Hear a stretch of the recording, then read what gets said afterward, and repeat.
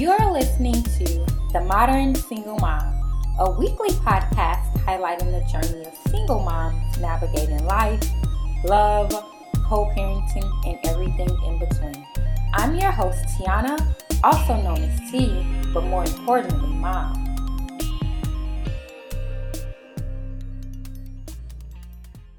Joining us on The Modern Single Mom this week, we have Monica J. Sutton. Many of you may be familiar with her due to the Circle Time with Miss Monica. However, today she's going to be joining me to talk more about behaviors that have presented themselves during this quarantine, as she does work as a behavior specialist.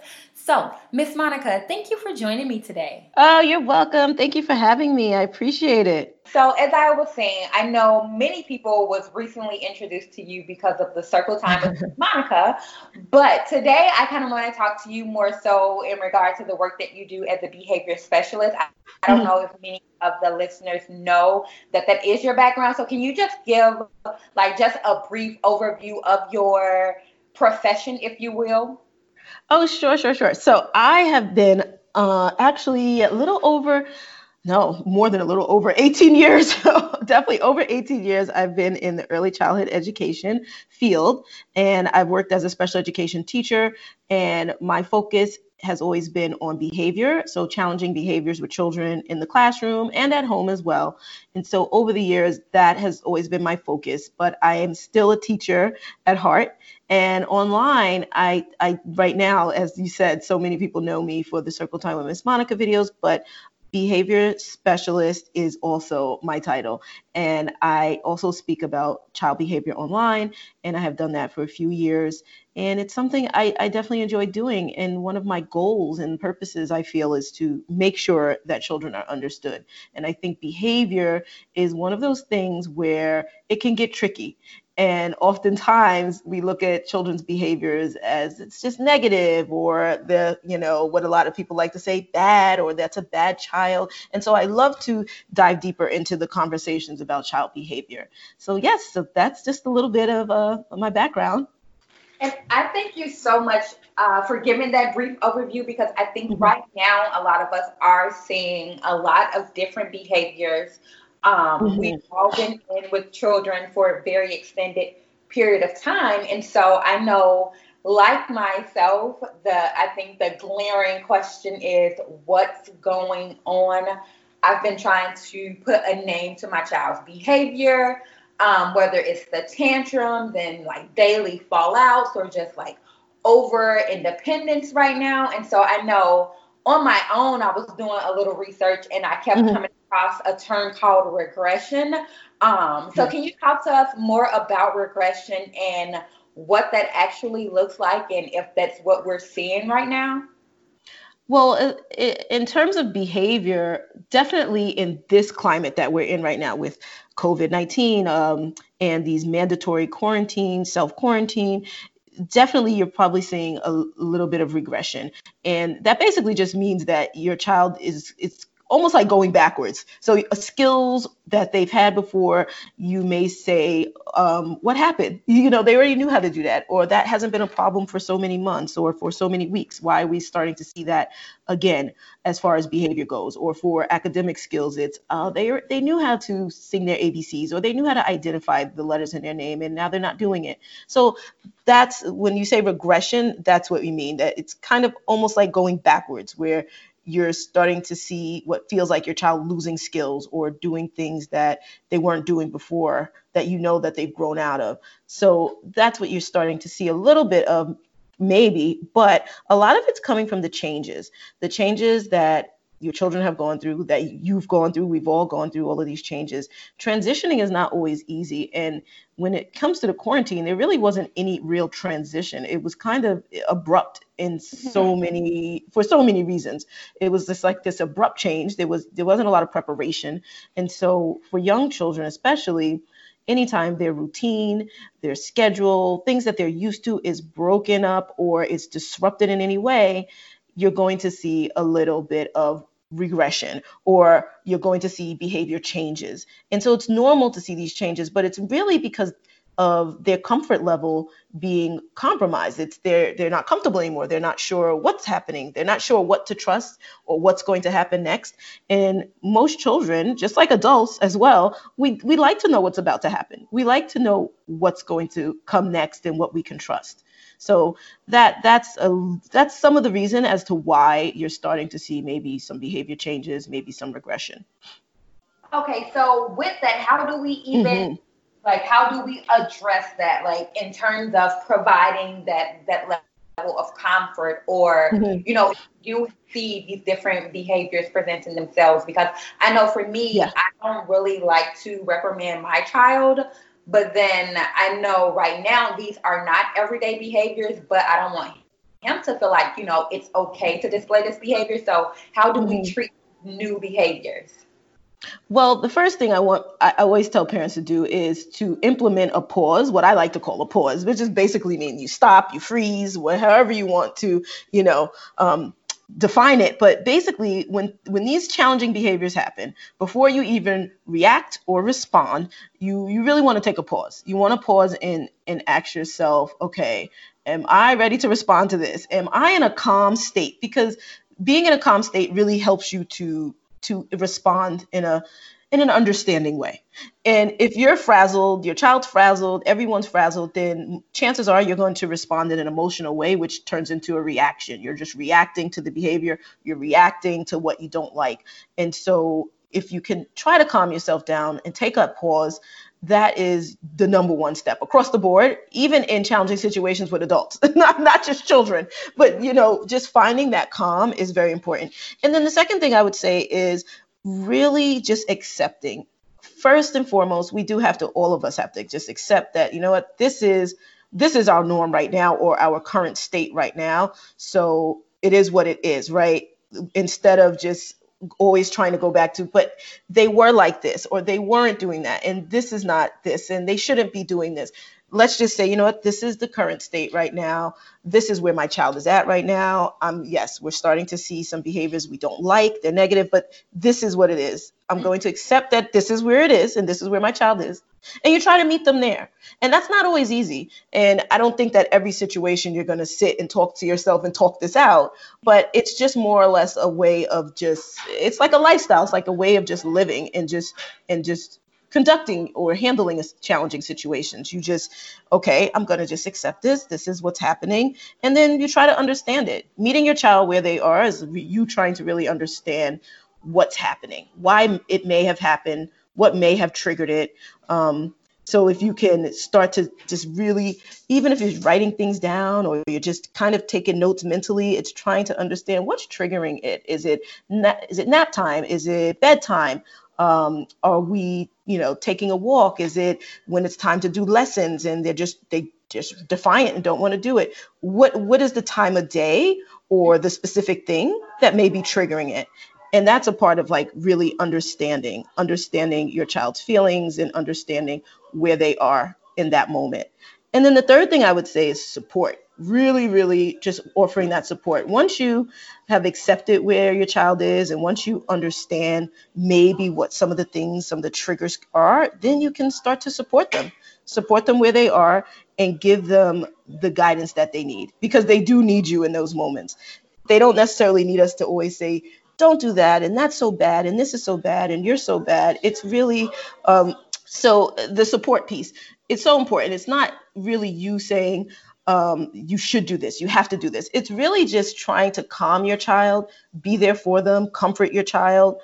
So if there's a meltdown, let's just say, or tantrum or a meltdown, which a lot of young children have with this crying, and it's some of them are kicking on the floor, and it just seems like the end of the world for a child.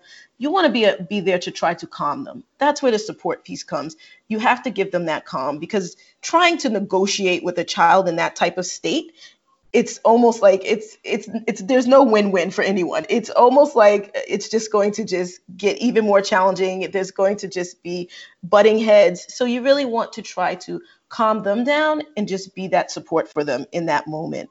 And then you can try to guide them after that. Once they're calm, then you can talk it out and guide them. And of course, it depends on the age of your child, because, a 3-year-old and a 5-year-old, that's a huge difference. You're going to talk to them in different ways. You're going to guide them in different ways and give them solutions in different ways. But you know your child best. But you definitely want to guide them once they're calm. You definitely want to offer them that support and talk them through it. And also really think about problem solving, trying to help them and yourself understand, well, why do you feel that way? What got you to this point? Why did you get so upset when mommy said you can't have the cookie? Why did you stomp out the room? Why did you throw your toy down? All of these different things. It's guiding them to talk it out, really talk it out. That way you can offer them solutions, which basically is, how should they act the next time? What is another option other than whatever it is they did? You really want to offer them those solutions. So that's the guidance piece.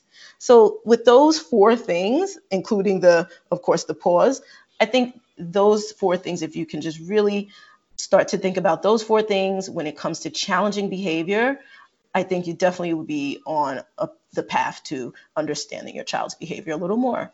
Okay, and you said something that I want to revisit because I know for so many of us, we are thinking about what we can do right now in this new Mhm. normal. And it seems like for some of us, we are starting to kind of find our footing. But then in the back of Mm. my mind, like I'm thinking about the news and them saying, certain states are starting to reopen. And so for me, it's like, okay, now that my son may be used to our new normal, it seems like we may be readjusting. So, Mhm. when should I start considering what that will look like moving forward? Because again, like for so many of us, we're just now Mhm.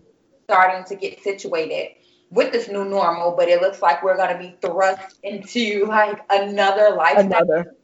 So, like, how can we start making these adjustments? Like, is that something we should start doing now, or should we just wait until we are kind of thrust into that new lifestyle again? Mhm. Because for me, it just seems like everything is constantly changing. And so I just feel like this year will be one that's, I'm struggling as a mother to really figure things out. And it's going to be a matter of readjusting all the time. So how can Right. I kind of create some calm for myself? Because again, we're Yes. already talking about reopening the states. Right, right. And you're right. I think you said something that is so key. And I hope everyone heard that, is that you said, well, how can I create that calm for myself?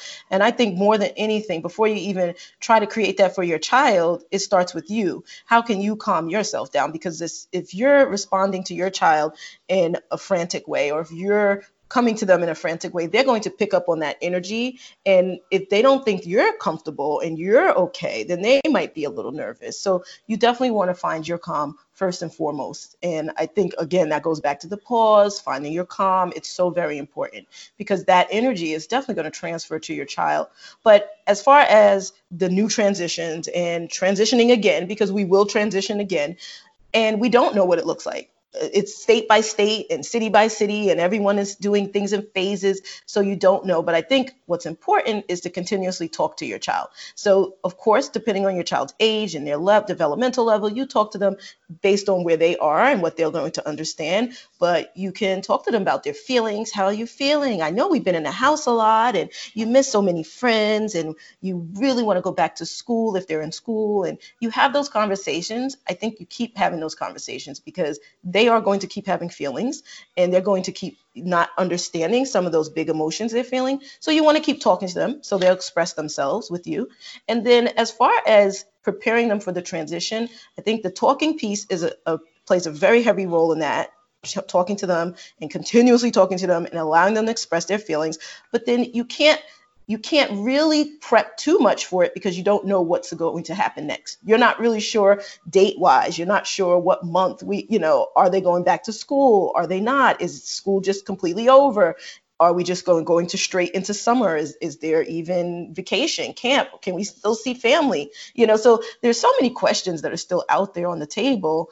I would just say you continuously keep talking to them. And as you get more concrete details and you're able to really write out your schedule and understand what's about to happen and how you want this transition to go, then you can start really prepping and saying, okay, well, I'm going to start talking to my child about going back to school because I know what's going to happen. Let's just say it's going to happen in August. I know it's going to happen in August. So I'm going to start reading books about that. I'm going to start having conversations about school. We'll talk about friends that the child used to have or friends they may make. We'll talk about teachers and what school may look like, all of those things. But you can't do much of that until you start having a few more concrete details on what's happening where you live. So, you take your time and you just really have to think day by day. At this point, it's really day by day.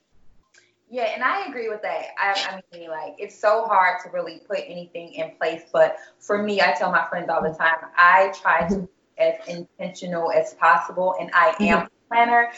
And I think that's the one component of all of this that's just got me spiraling. The fact that I cannot plan because I don't even know what I'm planning for. But with that in mind, if there were any three main pieces of information that you really want to resonate with listeners, what would it be? Oh, the three would be definitely pause, finding your calm. Pause and calm go hand in hand. I just want, and especially in this climate right now, it's just to, as a parent, to find your calm and to really figure out what it is that calms you down. How can you find, even if it's just a few minutes, that piece is really important, finding your calm. So pause, find your calm. I think that would be number one. And the second thing is understanding. Really take time to understand what your child may be going through, what they may be feeling. And then the third piece is support. Support them in expressing themselves, understanding that what they have to say and what they're feeling is important, and continuously encourage them to express what they're feeling. Those three things to me are not only in the time like this, but every day. Those are things every day when you're dealing with just parenting and challenging situations. Those three things are so important. So it's the pause, the understanding, and the support. Those three things definitely. I hope those resonate. So I can let the listeners know where they can find you on social media.